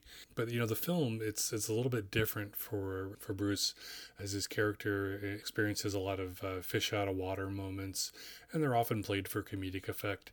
But he also shows some instances where there's like a subtle, racism or discrimination from bystanders, like in the airport during the opening of the film. And there's also references to, the practicality of like hand-to-hand fighting, in a contemporary world where people just can have guns and take somebody out with, low effort, low skill. And those kind of make for some interesting moments in the film. And they kind of lift it a little bit above, just being a goofy martial arts comedy. And I would say, despite some of the sillier moments in the film, I kind of tend to rate this one a little bit higher than Enter the Dragon, which is kind of something my younger self would be shocked about. But I think, part of the reason is, being that it was co-produced and written and directed by Bruce, you can tell it really meant a lot to him. And I think the film has a bit more heart because of it.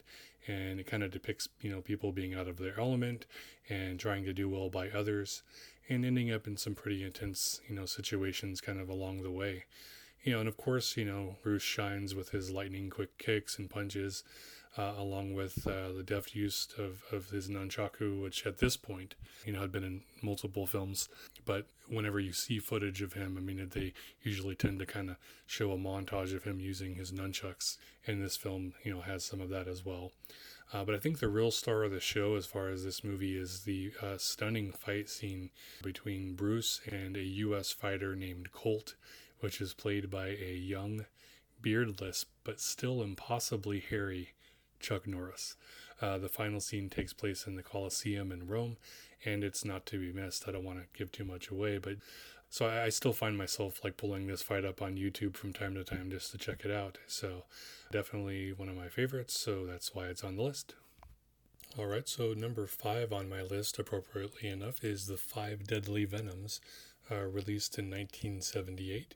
This film features a group that came to be known as the Venom Mob, made up of 5 childhood friends who attended the Fusheng Drama School in Taiwan and later worked together under contract with Shaw Brothers movie studios. And in addition to this movie, they went on to star in a bunch of other Shaw Brothers pictures, either all together or in some combination of like 3 or 4 of them.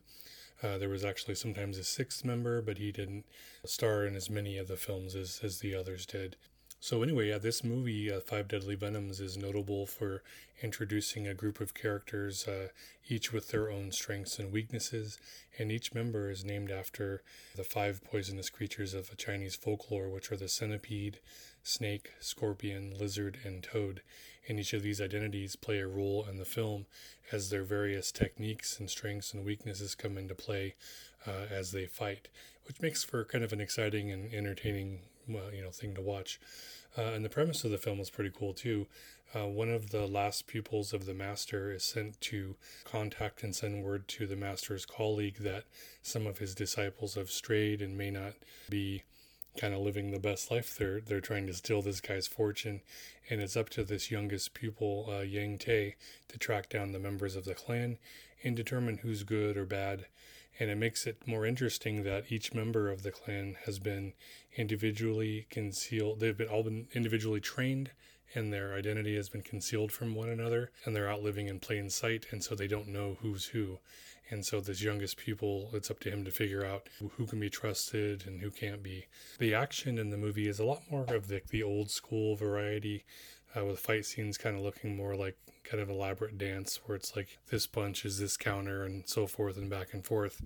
But it's still a very cool thing to watch, especially because of the different identities of each of the characters.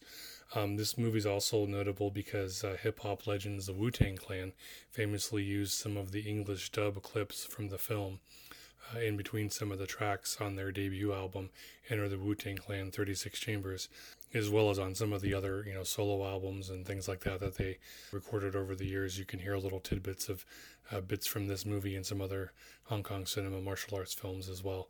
So it's kind of a cool little note there. Next up on my list is number 4, which came out in 1985. It's Police Story, starring Jackie Chan. Following his multiple failed attempts to cross over in the U.S. markets with films like 1980's The Big Brawl and 1985's The Protector, the latter of which Jackie expressed a lot of frustration with. He was being directed on screen to kind of have this cool bravado and kind of be like Clint Eastwood, real stoic and everything, and it didn't really suit Jackie's style. That same year he returned back to Hong Kong, and he set out to make his own movie about police work. And of course he infused it with lots of stunts and comedy rather than the overt macho stylings that you saw in Western action films back then. So there are several notable stunts in the movie, some with vehicles, like there's a scene where they drive through a shanty town going down the side of a mountain. There's the double-decker bus sequence. Pretty impressive stuff. As usual, there's a lot of physical acrobatics and impressive choreography on display, and lots of broken glass. The cast of the film actually renamed this movie The Glass Story on the account of the final showdown in a shopping mall where Jackie and all his stunt team, they threw and kicked and punched themselves through panes of double thick sheets of sugar glass, which is supposed to be a stunt glass, but they wanted it to look, real, so they made it extra thick, which kind of made it like glass anyway. Pretty dangerous. I don't want to ruin the final stunt for anyone who hasn't seen the movie, but I can say check that out and stick around for the credits. No, Sam Jackson does not make an appearance, but we're instead treated to outtakes of various stunts throughout the movie, including alternate angles, and they show just how dangerous some of the things that were done were. Around this time, this and other Jackie Chan films started to make waves here in the U.S. I remember my dad having us all sit down and watch this and Project A as a double feature one day when we were, I must have been 10 or 11. And it was a great way to be introduced to, a different take on a martial arts or action film. So definitely one of my favorites. Number 3 on my list is Crouching Tiger, Hidden Dragon, starring Michelle Yeoh and Chow Yun-fat and Ziyi Zhang. Originally released in July of 2000 in Hong Kong and later in the same year in the US. Crouching Tiger, Hidden Dragon was a wildly successful film that brought the wuxia genre to the Western audiences. It had been in other films, but it really put across that kind of hero or almost superhero-like character. This film has so much to offer, excellent acting, story, gorgeous visuals, amazing choreography, and a great musical score.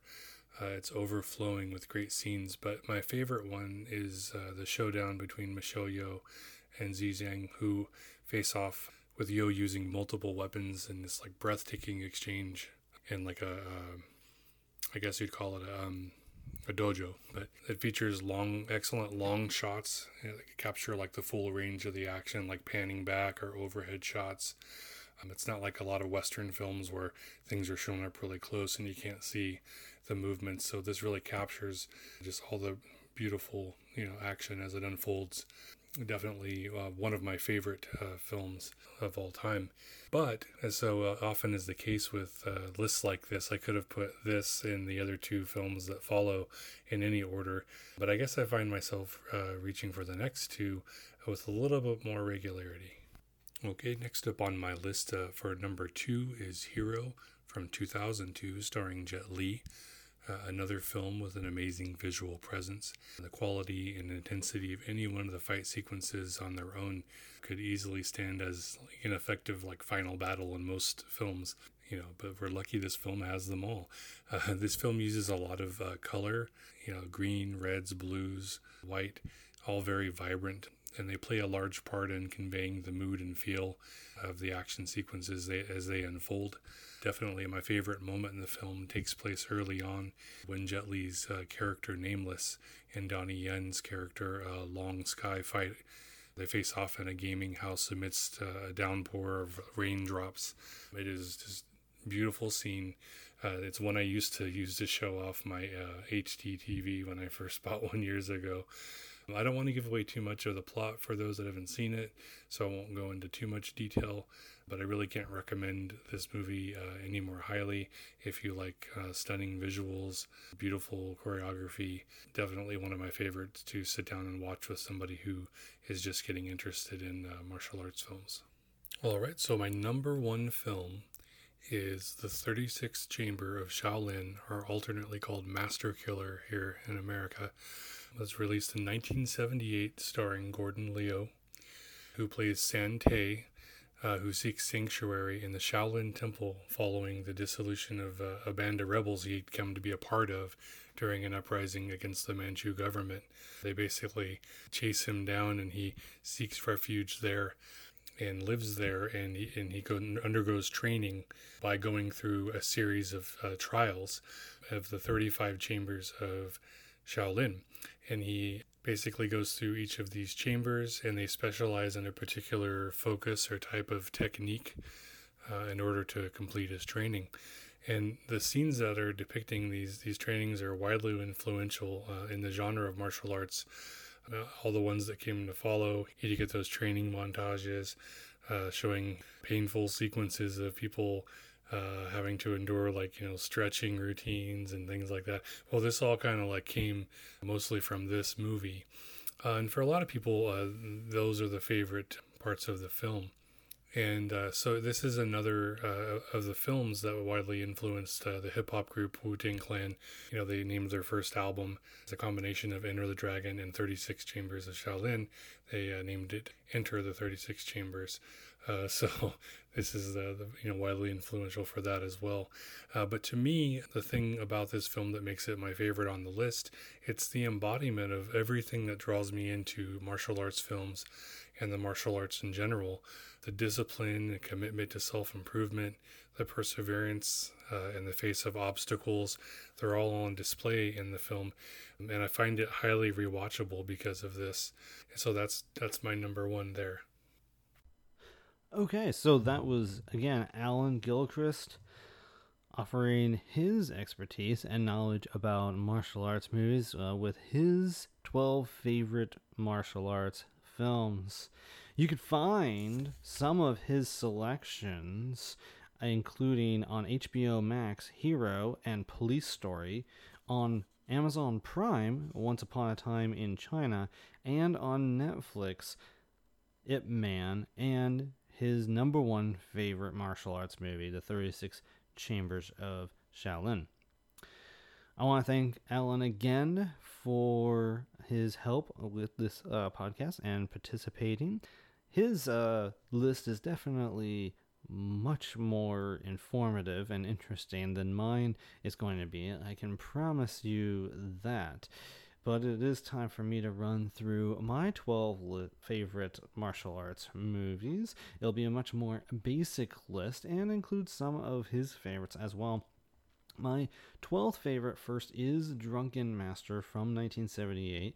As mentioned by Alan, it stars Jackie Chan, and it was one of the more entertaining and, this is for anyone who's kind of familiar with Jackie Chan's American work, or even vaguely familiar with his Chinese work, his Hong Kong cinema work even.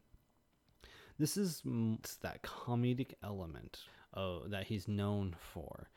You get some of the use whatever's near you kind of sense of action, but it's also more like him using his body in creative ways, as well as he is pretending to be drunk in the movie and doing this one form of martial arts. It's very entertaining. It's also one of his most important and most notable and better films, so I definitely recommend checking that out. That is Drunken Master from 1978. My 11th favorite, just kind of knocking out a few that apparently were on Alan's list as well. Enter the Dragon, legendary film, Bruce Lee. Can't have a list like this without Enter the Dragon, now can you? As Alan mentioned, this is a movie that was greatly influential, and there's a film that almost made my list that is directly aping this film, and that is Mortal Kombat, of course, based on the video game, but that definitely apes. It's amazing. When I watched Enter the Dragon, I was really struck by how much Mortal Kombat steals from this movie, and it is probably my favorite Bruce Lee movie that I have seen. Not that I've seen all of his movies or anything, but it's definitely the one that kind of stood out the most. And you can kind of see how and why this movie made Bruce Lee the icon that he was and still is to this day. My 10th favorite martial arts movie is another, very basic choice. Another one that was on Alan's list. It is Police Story from 1985, available on HBO Max. As mentioned before, this is the one that I remember best of Jackie Chan's non-Hollywood films. Alan had mentioned some of the different set pieces or stunts and the things with like the double-decker bus and the mall and all the glass in the mall, and definitely going down that hill of settlements, like shanty towns. Those are the things that stood out in my mind, absolutely, 100%. I tried to remember even Police Story 2, and it just didn't stick in my craw as much as the original Police Story did. And it's a great one. It's one of those that you absolutely have to see if you're even remotely interested in Jackie Chan, if you're remotely interested in martial arts movies, if you're remotely interested in some of the best in Chinese or Hong Kong cinema. This is definitely one of them that you have to check out. So yeah, Police Story 1985 on HBO Max is my 10th favorite martial arts movie.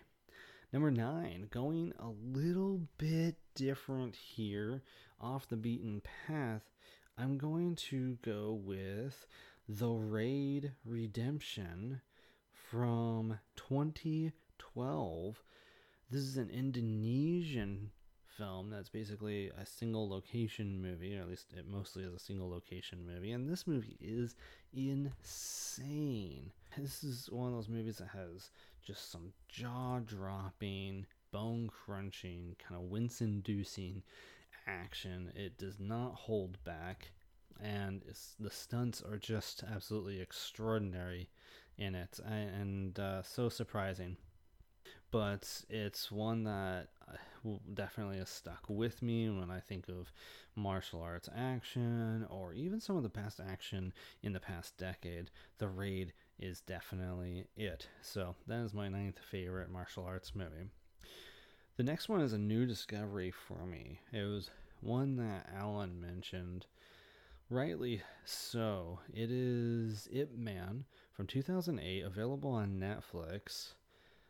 This was the film with, I believe it was Donnie Yen, and he plays a real person. And, you know, what's interesting about this movie is it plays like a historical drama with martial arts in it, you know, and it tells the story about Japanese occupied China and what happened. And it dawned on me that, you know, this is like a story that might be happening in parallel to one of my other favorite stories, Empire of the Sun, from Steven Spielberg, 1987, you know, when the English actually had a presence in China, and when Japan invaded, they were all removed.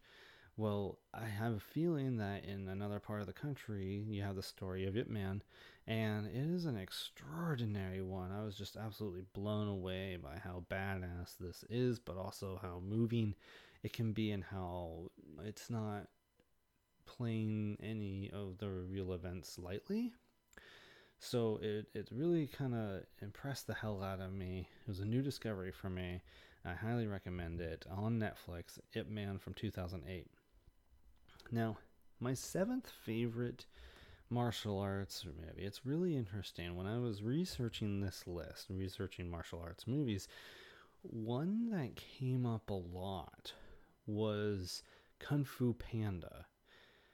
That movie is from 2008, and it's a great film, but for me, I actually really prefer Kung Fu Panda 2 from 2011, available on Netflix, and that's my 7th favorite martial arts movies, because I really love how you have this established dynamic with Po and his friends and his master, and, you know, he knows Kung Fu, he's become this Kung Fu master, so to speak, but they come into conflict with essential quote-unquote progress, right?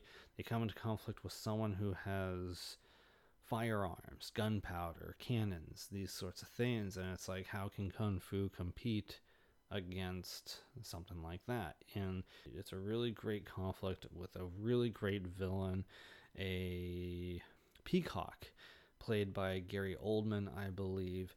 You know, this is a movie that was highly praised when it came out, but I think as time has gone on, it's gotten more and more underrated.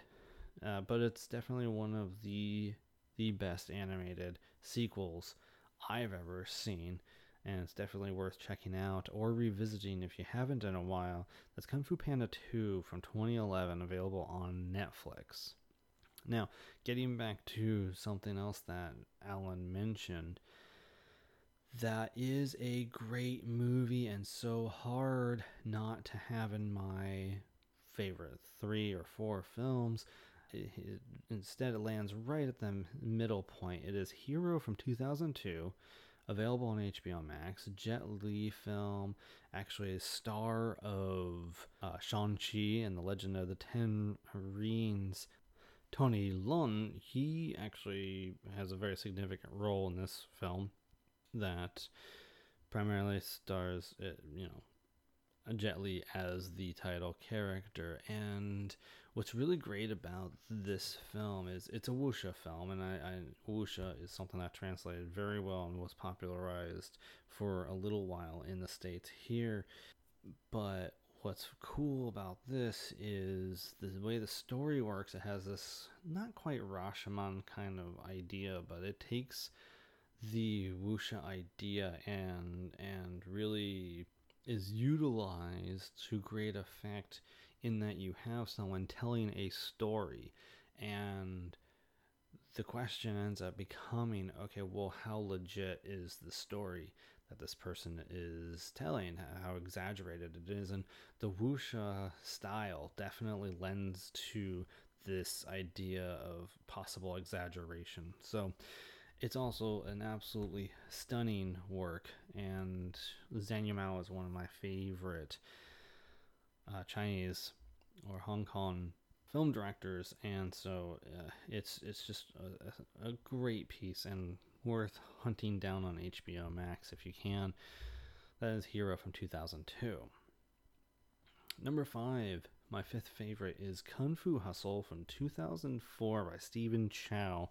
Speaking of wuxia, what's great about Kung Fu Hustle and Stephen Chow, what he does is he makes the martial arts subgenre of things like wuxia and others like something that is translatable and palatable to an American sensibility, in that he essentially turns it into a superhero film with a Looney Tunes sensibility, which is really kind of crazy. It is a bonkers, hilarious, wacky, amazing, visually extraordinary film. It's so exciting, so thrilling. I love Kung Fu Hustle. It is also a very funny film too. I highly recommend it if you haven't hunted down Kung Fu Hustle by Stephen Chow from 2004.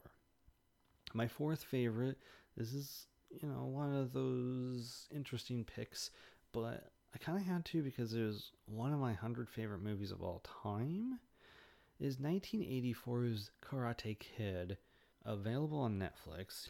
Here you have, for the first time I think possibly on this list, karate being represented, and this from the perspective of an American teenager. You have this sort of displaced fish out of water teenager who's trying to fit into a new school and getting bullied and having a really hard time, and he comes under the tutelage of his apartment complex's maintenance guy, Pat Morita's Mr. Miyagi, who agrees to help him learn karate and self-discipline as well, so that way he can protect himself better.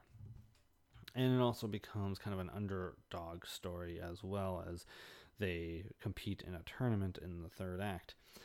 Feel-good film, classic 80s iconic film. We're in a period of nostalgia fest, and this got repopularized with a YouTube series that I don't know if it translated to Netflix or what, but Cobra Kai has kind of repopularized Karate Kid. I haven't seen that. I've seen all of the Karate Kid sequels, but as far as I'm concerned, this is where it's at. So it's my 4th favorite martial arts movie, available on Netflix. My 3rd favorite martial arts movie was split into 2 releases. It is one story split into 2 releases because it's like a 4-hour film. It came out in 2003, 2004. It is Kill Bill.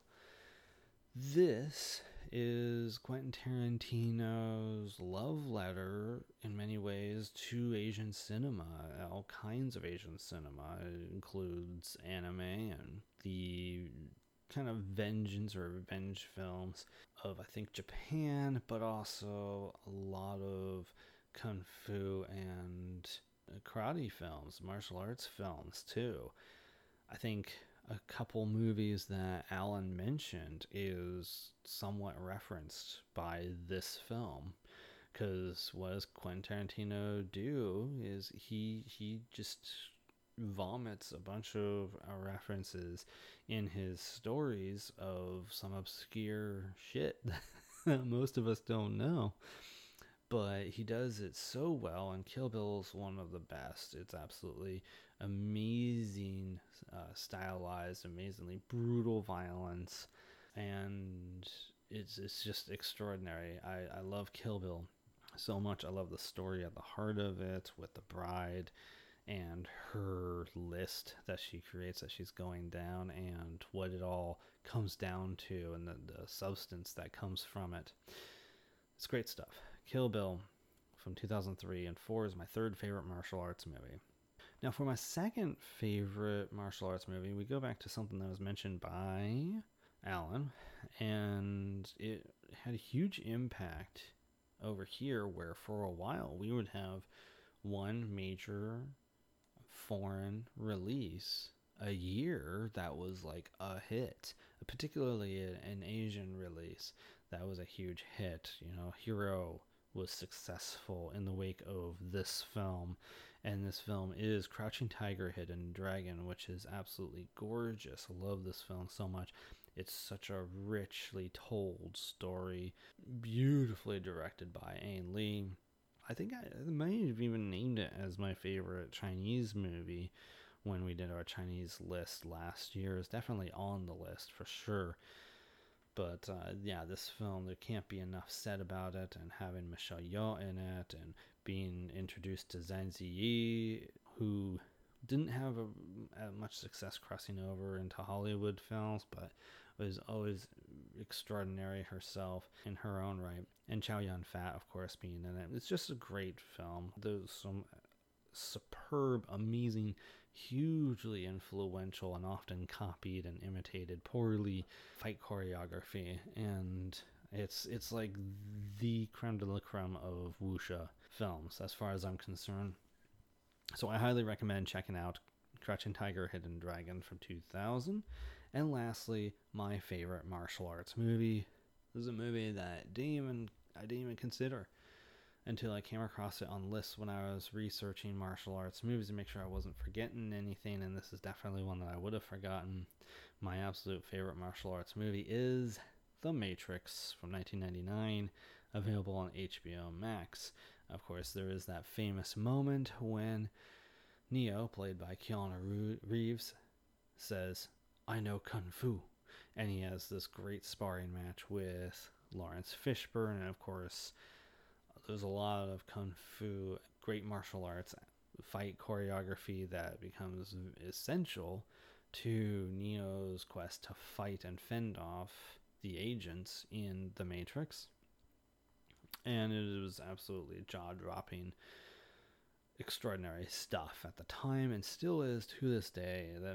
That movie is just an absolute masterpiece, and amazing how well it holds up, and it's rich, it's layered. There's so much more to it than the aesthetics of the action, the choreography, and all that sort of stuff. There's a really rich story being told, that could be really dissected and chewed on and thought about, and so much discussion comes from watching The Matrix, and has come for over 20 years, and here we have it, a nostalgia fest. It's coming back, right? So I think it's also coming back for a reason, and that's because this film is such an extraordinary one. So it is my favorite martial arts movie, The Matrix, from 1999 on HBO Max. So those are our favorite martial arts movies. Hopefully it helped you get exposed to some new stuff and got you interested in seeking out something that you hadn't heard of before. What are some of your favorite martial arts movies? As it stands right now, feel free to email us at thegibsonreview@gmail.com. That's going to about do it for this episode of The Movie Lovers. Shanna, before we talk about next episode, could you please share with people where they could find you online? You can find me at Shanna Paxton Photography, underscores between those words, on Instagram. And you can find me on Flickchart under Spellbinding A. You can find me on the GibsonReview.com. That is the main blog where you'll find all features and articles and past episodes of The Movie Lovers. You can also follow on social media, facebook.com/thegibsonreview, and on Instagram at thegibson99. I do bracket polls there and have done a series of bracket polls around sequels. I think since the last episode has hit, we did your favorite MCU sequel, and that ended up being Avengers Endgame of the Marvel Cinematic Universe. Then we did your favorite comic book movie sequel, non-MCU related. That ended up being The Dark Knight. And we just did your favorite horror sequel, which ended up being Evil Dead 2, Dead by Dawn. So feel free to check that out, as we're about to do favorite sci-fi and fantasy sequel, and eventually a big favorite sequel poll on there. Should be enjoyable and a lot of fun. That should last a few days. And you can also find me on Flickchart, the Gibson 99. Next time on The Movie Lovers, we're going to try to review The Eyes of Tammy Faye, which oddly enough isn't playing in a theater within 30 miles of our location, so hopefully we can make that happen. And Film Phase will focus on favorite entrepreneur movies, movies having to do with being an entrepreneur and going into business, what have you, those kinds of concepts. So that will be different and interesting. Look for that on Tuesday, September 28th, I believe. In the meantime, keep loving the movies. This is Jeff and Shanna saying Bye-bye.